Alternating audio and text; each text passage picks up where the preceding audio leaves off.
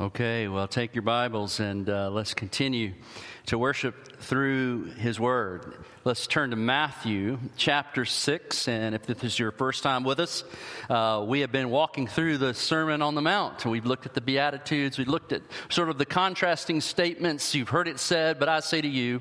And now we're looking at what it means to be seeking the kingdom of God in our everyday life, what that looks like. Last week, Jordan was here. He pastors over at our Southwest campus, and he brought the message. And what he pointed out was the contrast between seeking God in a bad way, in the wrong way, in a way that brings you glory, praying and fasting and giving in such a way that you draw attention to yourself. And that was sort of the Pharisees' way of doing things. And some of the religious elite, and they really wanted to grab the attention of their fellow Israelites and wanted them to be impressed more so than really God being impressed.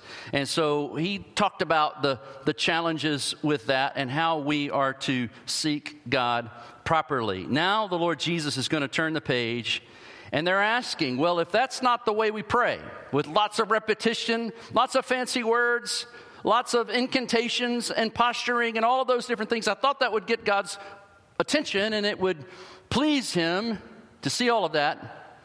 If that's not the way to pray, then how should we pray? Teach us to pray, Lord. And so Jesus graciously teaches us to pray. And it's amazing when they asked Him to teach them to pray. They wanted to learn to pray like Him because they had watched Him. They'd seen Him. It wasn't just the words He used. It was just His heart, the character of His prayer, as much as the components of the prayer. Then you would think if Jesus gave a lesson on praying, it would be gigantic. It's so simple. A child can pray. It's so simple and approachable. The Father's not making it hard for us to pray. The enemy is. Our flesh is. God doesn't make it hard. He says, come talk to me. And it's just a beautiful, beautiful prayer. Look at Matthew chapter 6, verse 6. He says, but when you pray, go into your room and shut the door and pray to your what? Your Father who is in heaven, in secret. We're getting to heaven in a minute. And your Father who sees in secret will reward you. And when you pray, do not heap up empty phrases as the Gentiles do. And what is he talking about there? Well, you've probably seen it. You've seen it on television or in movies, and maybe you have. I did a world religion study, and I went to lots of different places to watch different religions worship, and I've been into some where they were burning incense, and they were chanting over and over and over again to different gods and pagan gods, and you will hear sometimes in the attempts of other religions to appease God or get God's attention, they will do it through a lot of repetition. And so he's just saying, you see all of that, that's not really doing them any good. Here's the way a genuine believer prays. You see, your Father knows what you need before you're asking. You're not going to surprise Him. You don't have to beg for His attention. He wants you to come before Him. He wants you to pray. He wants you to interact with Him. He wants you to pull up beside Him and to open up your heart to Him. But there is a particular way and attitude of prayer that I think Jesus teaches us in this.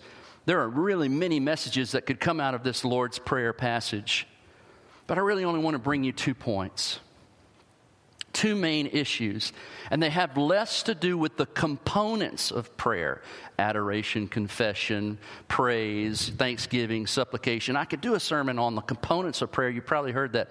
But I've just been impressed this week in my study, overwhelmed actually, with the attitude of prayer, the character of our heart when we pray. And I think Jesus really speaks to that here in these messages. He says, pray then, look at verse 9, pray then like this. Take those 4 words. First 2, pray then. Folks, we need to be praying. He wants us to pray and He invites us to pray. Pray then. He doesn't say if you pray. He says when you pray. but pray like this: Our Father in heaven, hallowed be your name. By the way, some of y'all will be sad that my version doesn't have thy name. You're pretty sure that's the way heaven taught us. By the way, you don't have to pray in King James English to be heard. But of course, I grew up in the South. Before every ball game, I think even in school, Our Father who art in heaven, hallowed be thy name, thy kingdom come. You don't have to have thys and thous. That's King James English. But the pronouns are very, very important. And I'll point out those. The pronoun your name is to be hallowed. Your kingdom we want to come. Your will we want to be done. So whether you say your or thy or thou, the point is, God, we want those things to happen on earth as it is, where? In heaven. And then, give us this day our daily bread. And forgive us our debts. Now, notice the pronoun changes, doesn't it? From your to our, us. Give us this day our daily bread, and forgive us our debts as we have forgiven our debtors, and lead us not into temptation, but deliver us from evil. For if you forgive others their trespasses, your heavenly Father will also forgive you. But if you do not forgive others their trespasses, neither will your Father forgive your trespasses. By the way, some of you might, speaking of King James includes an ending to the prayer that is not really in any of the most ancient manuscripts that we discovered long after 1611, much earlier manuscripts, and none of them had, for thine is the kingdom, the power, the glory, and forever and ever. But it does make a great ending to the song. And it makes a great ending to the prayer. And by the way, if you add that to your Lord's Prayer, you're not breaking any rules. And it's all doctrinally absolutely correct. It doesn't lead us astray. That's important for you to know. It's not wrong. It's just not in the earliest manuscripts. And so it just ends there. Deliver us from evil. But then Jesus says, before I get too far away from the prayer, I want to make sure you caught that part. Forgive us our debts as we forgive those who trespass or who have debts that they owe us. We forgive them too. And so there's an attitude. There's an attitude, a particular attitude towards others and a particular attitude towards God that we bring when we come to pray. And so when he says pray then like this, it's not just components. It is the character and the attitude of your prayer. But I want to take those first two phrases, and I think there's just great lessons here that I hope will encourage you as you use this as a framework for prayer. I use the Lord's Prayer as a framework for a lot of my personal prayer life. It's a great guide, and I think you'll find it, and you'll see that as I'll work through it. But the first phrase shows us the pathway of all Christian genuine prayer. There's only one path: Our Father who art in heaven. You see, the pathway of prayer is not a ritual, an incantation, piling up fancy words. The pathway is a relationship. And it is absolutely incredible that Jesus begins his prayer with this word. Our Father is a Greek translation, pater is a Greek translation of the word that most every scholar believes that Jesus used over and over again in his prayers, and he's teaching you to use it. He started this with an Aramaic word for daddy. He started his prayer, Abba. How many of you have heard that before? All right, that's not total news to you, but maybe some of you didn't realize. Jesus says, I'm going to teach you to pray. And then when he started the lesson on prayer, he started with something radical. This was not the way that the Hebrew religious folks prayed. Number one, they always prayed in Hebrew because they really believed that Hebrew was a heavenly language. And that if you were going to talk to God, you needed to talk with him in the heavenly language. Some people think it's King James language. If you go and you read the Quran, if you're reading a translation, that's not the Quran. It is meant to be read in Arabic. Jesus says, no, there is not a heavenly language. It is the heart language. Whatever you call daddy, what do you call your dad? Dad? Daddy? Papa? It is that relationship that is the pathway to God. It's not a fancy title. Some of you might call me pastor. A lot of people call me pastor. I love that. Some of you might, not very many of you call me Dr. Chauncey. That was 10, 15 years ago. And a lot of you may call me David. I love all those addresses, but I'm telling you, there's only 5 people that call me daddy. Daddy. Well, that's a special word if you're a dad. Trust me. And it's a special word, isn't it, if you're a kid? When I send emails or make phone calls to my dad, I don't go, "Hi, Doyle. How are you, Doyle?" "Hey, Dad." And he opens up his prayer and he says, the path to me is through a relationship. I'm not a distant power source. I'm not, like Aristotle would say, the immovable mover. Or Luke Skywalker would say, the force. He's not a force. He is a person.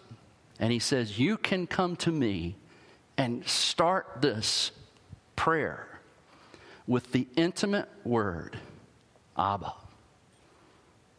Abba. Do you think of God that way? Is that the attitude? Doesn't that change your prayer life? I mean, my kids really don't think much about how they ask for things from me. Unless it's really controversial. Then they think through it. But most time it's just, Dad. There's an intimacy because of that relationship. Now, what I love about the prayer that Jesus is teaching us is he gives us this very strange way, but it was the way he chose. 167 times in the New Testament, Jesus calls God, the one Father God, calls him Abba. And the reason he gives us this incredible, controversial way of addressing God, but he always characterizes and balances out Abba by saying, Abba, who is where? In heaven. You're no ordinary Abba. You're not an Abba like David Chauncey. Listen, us fathers here give the Father a bad name. We don't make him look very good. We don't give him a great picture. We don't give everybody a great picture of fatherhood. And Father, he chooses this pronoun not because he's male or female, but to give you the idea that God is the creator, the source. But most importantly, the reason that he chose this pronoun is to give you access. Because I'm telling you, kids have a way of making it through the barriers of an office to the president. They just have a way. What's the way? Oh, can I talk to Dad? Oh, yes. You can. They have a way of making it through. And this relationship, when Jesus says, here's how you pray, not dressed in the robes and not out on the corners trying to just capture people's attention and show yourself perfect and show yourself holy and pious. That doesn't impress God. I'm telling you, the way to reach God is through the relationships. And here's the question then. Do you have a father-son, father-daughter relationship with the God of the universe? That's the question. It's the first question the very first words ask you to think about. So the most important thing to think about as you begin to utter any prayer about anything is, do I have a relationship with the God that I'm talking to? And if you do, he is your Father, and he relates to you in a caring, nurturing way like a good father would. You say, well, how can I know? Listen to what John 1 says. John 1:11 says, he came to his own. Now, this is Jesus, God the Son, has become flesh, and he came to the Jewish people. He came to his own, and his own people did not receive him. But to all who did receive Jesus, welcome him by faith, who believed in his name, he gave the right to become children of God. And you say, well, I thought all human beings were all God's children through creation. But being a created child of God, is not going to help you. Look what he says. He gave the right to become children of God who were born not of blood, not of creation, not of mom and dad here on earth, nor of the will of the flesh, nor of the will of man. To be in the family of God, you've got to be born again of God.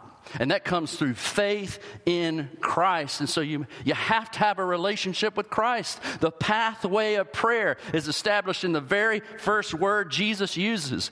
He says, you need to be able to stand beside Jesus and stand beside another believer. And together we say, our what? Father. I can only say our Father because I am linked with the Son of God. And I am co-heirs with Christ. Do you have a relationship? Boy, doesn't it change anything? Doesn't it change things to think of him in that way?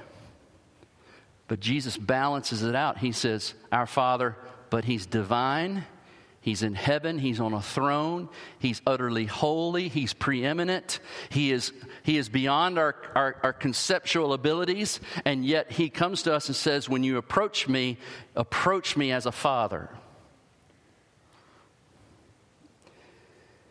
My youngest son has spent the last 3 months in California. And he worked at a Christian camp, and he's coming back this week, going to get back to school. But we've missed him. We hadn't seen him for 3 months. He's been working hard and it's kind of a ministry to him. It's been a great experience. But I know he's looking forward to getting home, but not as much as we are to see him. But what's interesting is this week and almost every week or every other week, it's a volunteer position. So he's not being paid. He gets room and board, but he's not making any money. And so what I would routinely do about every couple of weeks is I would look at his bank account. His bank account is linked to mine. How many of you got one linked to mom and dad? How many moms and dads want it unlinked? Just say amen right now. You're ready to unlink that. But it allows me to look. And I would look I wanted to make sure as his father that even though he was room and board, I just wanted to make sure if something came up, he had what he needed. And this week it was really low, and I texted him just the other day, and I know he's coming home Wednesday, and I said, hey, bud, how much money you need to make it home? He goes, I just need about 3 meals. He didn't know. I didn't say much about it. He didn't text me for the money. And I didn't realize he was going to give me a sermon illustration. Because our Father in heaven, did you catch what we saw in these first few verses? Our Father in heaven already knows what we need. He sees your spiritual account, your bank account, your emotional account. He sees them all. And he loves you like a father. Now, he wants us to pray, but how many of you have ever had the experience of having God put some money in your bank you didn't expect when you needed it? How many of you have a relationship you never expected that came into your life and changed your life? Do you realize how much your Father loves you? And what a joy. I didn't expect him to do this. He just said, just give me enough to feed me for a day. And Jesus said, our Father, give us this day our daily bread. The pathway of our prayer is so important. Because when you realize who you're talking to, in fact, what you think about God is far more important than what you ask from God in every single prayer. And the reason I know that is if you look at these first 6 petitions, well, really, they're all 6 petitions. If you look at them, the first 3 have everything to do with God. The last 3 have to do with our needs. Notice this prayer, and we'll see in this the priority of prayer. He says, our Father in heaven, hallowed be your name. Your kingdom come, your will be done. A lot of times I've just prayed that prayer, not thought of those as petitions, but they are. It's really a request. You're asking God to do three things, and all three of those things have to do with himself. You are asking God, first of all, to make his name honored and praised and adored everywhere. God, cause your name to be hallowed.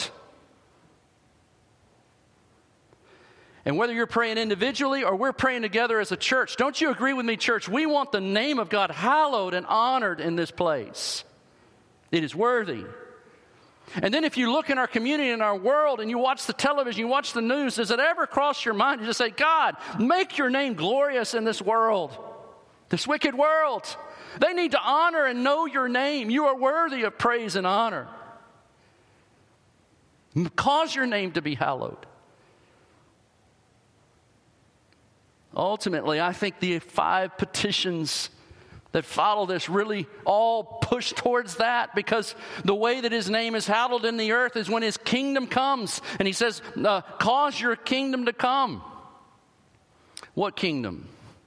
Well, you know, really the kingdom was started with Jesus and his Holy Spirit coming into us and through the church, and it's growing, and it's like a mustard seed growing, and it's growing, and then eventually his kingdom will come in a very physical, tangible way. Ultimately, after the second coming, we will have his kingdom literally on the face of a new heaven and a new earth.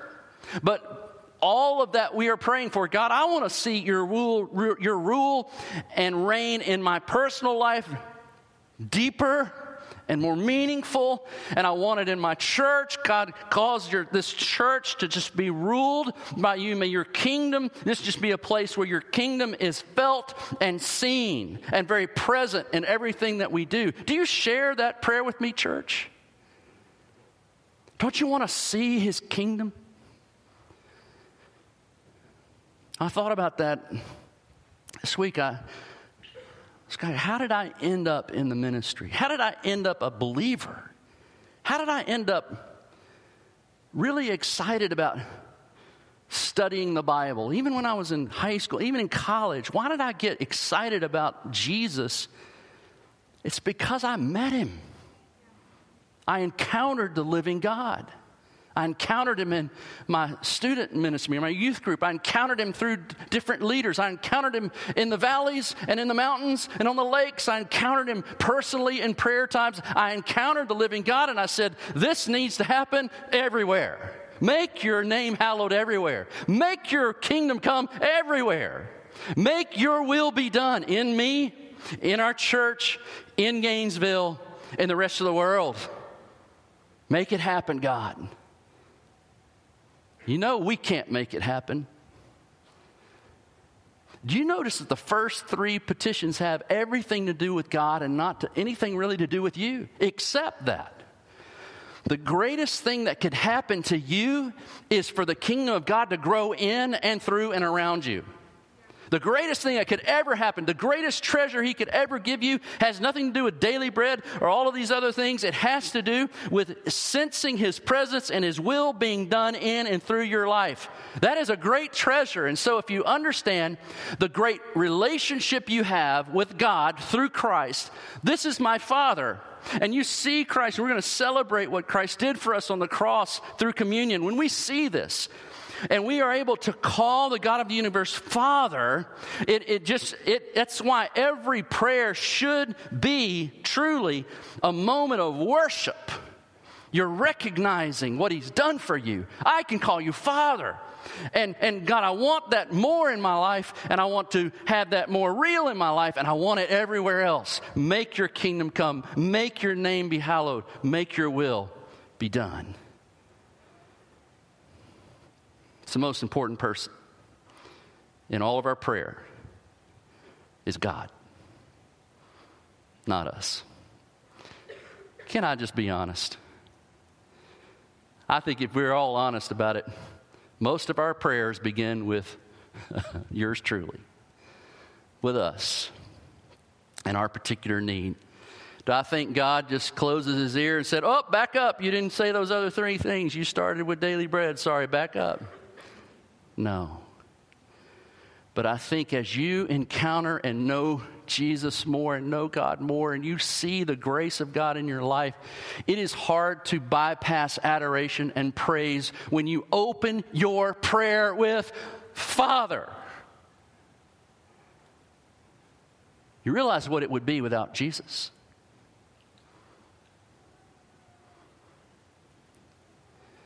You would face God in his wrath. But because of Jesus, you can open up your prayer in relationship. And when you see that, then you want his name to be hallowed. Aren't you glad that you didn't walk in here and I didn't make you do a lot of chanting and repetition and all sorts of things, hoping that God would be pleased, hoping that he might act like your Father, that he might love you and he might care for you. If somehow you could just pile enough effort and pile enough good works and pile enough wise prayers up, and then you please God and you walk out hoping, aren't you glad you could walk in here assured through the blood of Christ, your Father wants to hear from you and he cares. That's why we praise. That's why we sing. That's what it's all about. And we want his kingdom to come. We want more of that. That's why we're on mission. That's why we send mission dollars. That's why we send people on mission. The reason we want his name hallowed on every continent, in every language, and every tribe, because God deserves it.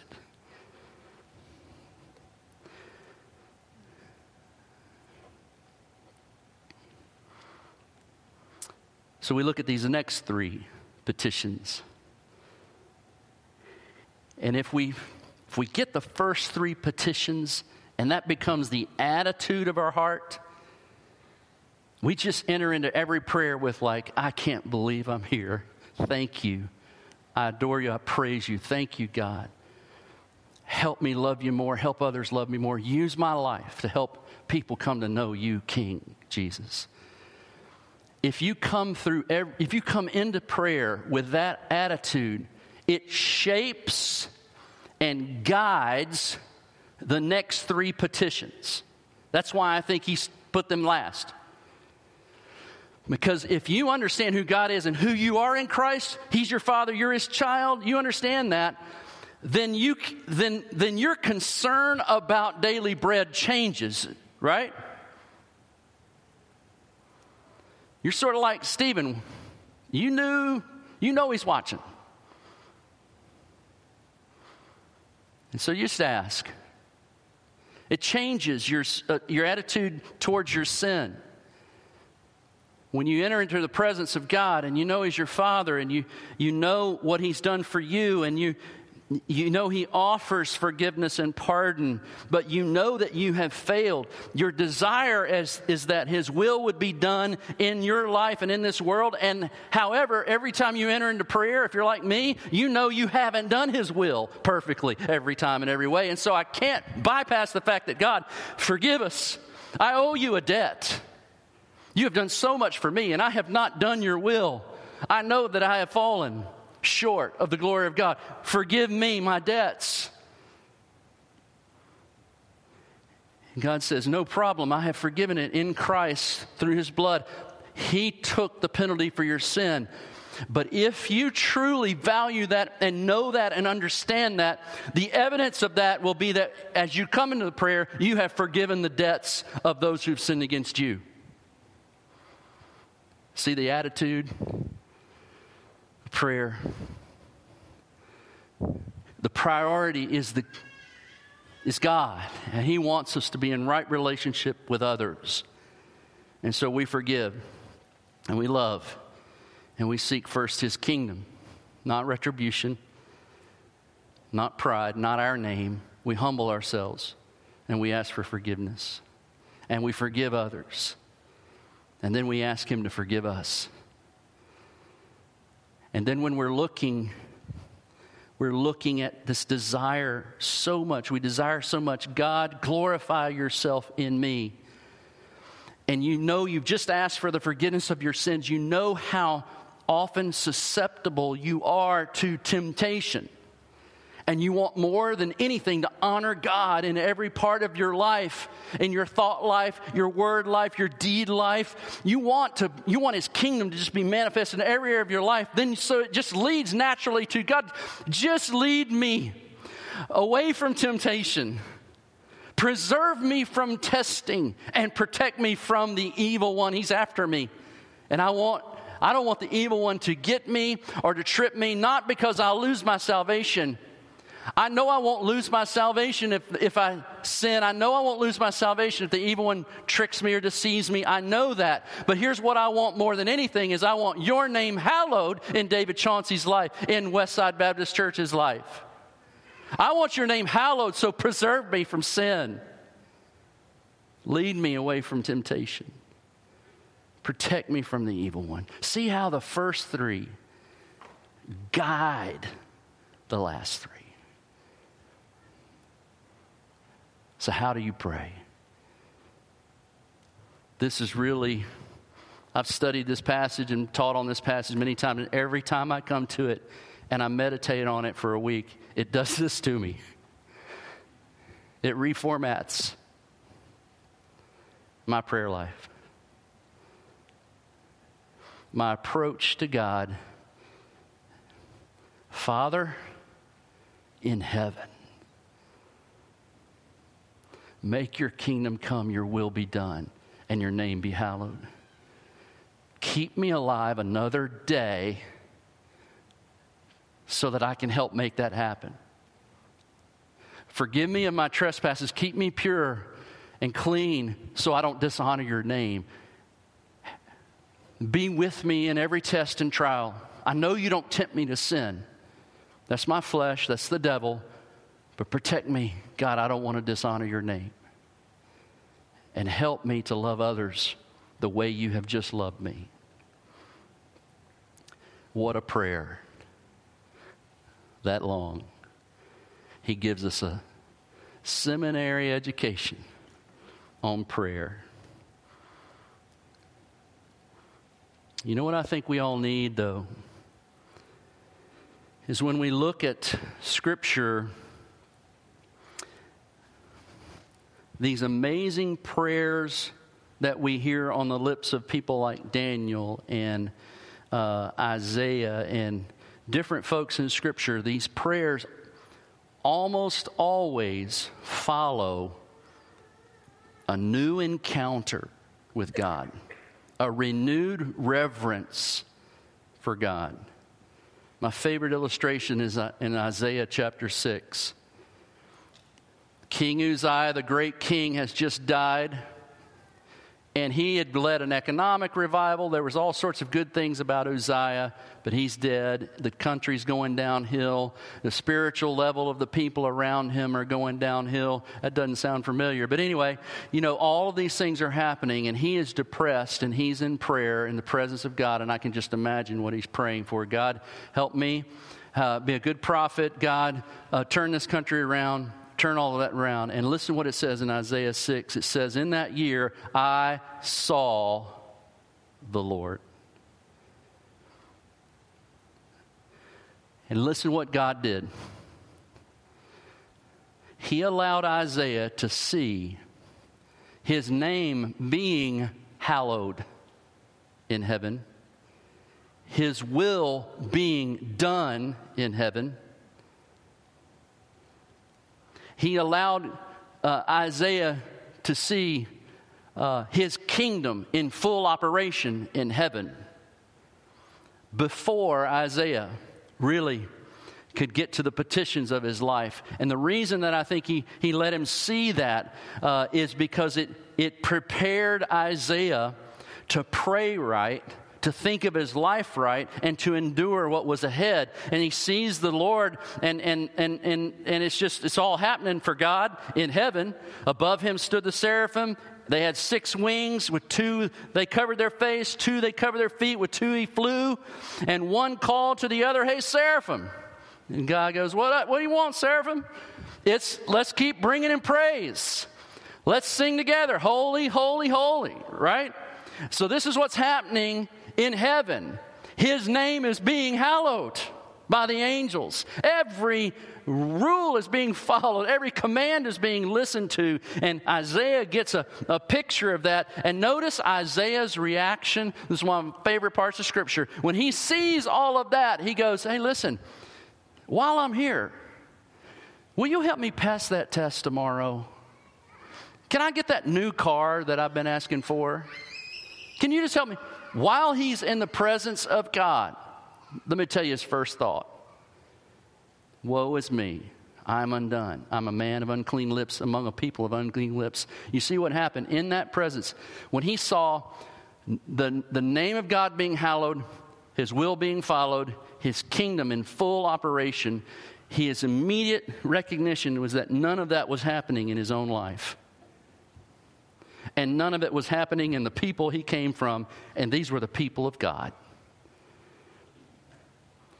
And this was a moment where he encountered God, and you just know God said, I'm going to pardon you and forgive you. And he sent an angel, and one of the angels touched his tongue with a coal and symbolically purified him. He said, you're now pure. He covered you. You see, that's what Jesus did for you, is he covered your sin in the presence of a holy God. He made you clean. Even though his will and his kingdom is not happening in you, he made you clean, and you could be in the presence of God, and now you can even speak to God. But notice what Isaiah's first words were to God when he saw all of the holiness of God was, here am I, send me. Just put me on mission for this, God. I want to be a part of making your kingdom come and having your will be done. I want to be a part of that. Forget all the rest of the stuff. If you need, feed me, keep me alive, forgive me, pardon me, protect me, whatever you need to do, I'm on mission for you because I have encountered the living God.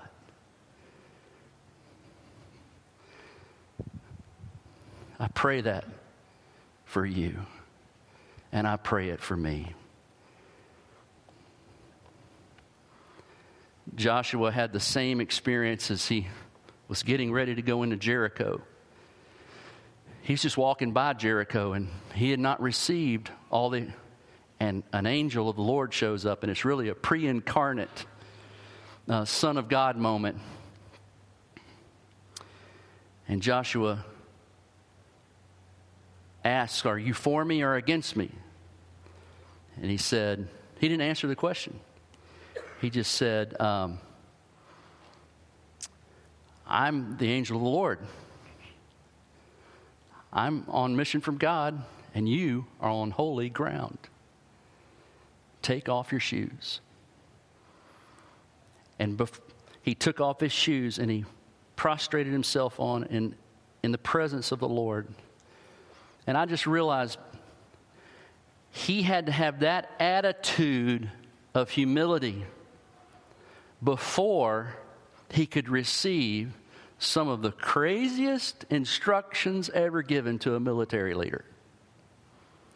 Before he could, there's no way unless he had seen and responded to the king that he would ever say, okay, let's march around this city 6 times, 7 times. Let's shout a bunch of times and the walls will fall. Sure, that will happen. Before he could ever get to the obedience of the Lord, he had to have an encounter with the Lord. And I'm praying that for you. You know, we have holy ground moments. And I always consider the Lord's table one of those moments. The holy ground for us is the cross. It's where we come, and it's where God and man met. It's where our sin and his forgiveness met. It's at the cross where we meet,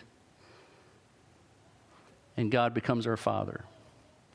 And so as we go into the Lord's table, I pray you'll just encounter him and see him anew and worship him. Let's pray together. With every head bowed, I want to spend just a moment. The deacons are preparing to come forward, and I'm going to call them forward in just a moment, but I'd like you just to take some time as the music just plays softly and just ask the Lord. Father, give me a renewed vision of who you are and what you've done for me. Help me see you as Father like I never have before. Help me see you as Savior like I never have before. Help me trust you and your nurture and your care and your provision and your sovereignty like I never have before. And then I'll trust you with all the petitions of life. I'll share with you my heart's desires, but I know they've been funneled through and sifted through your name, your kingdom, your will. Just ask God in these quiet moments just to make this a holy ground time for you as we prepare to take the Lord's Supper together.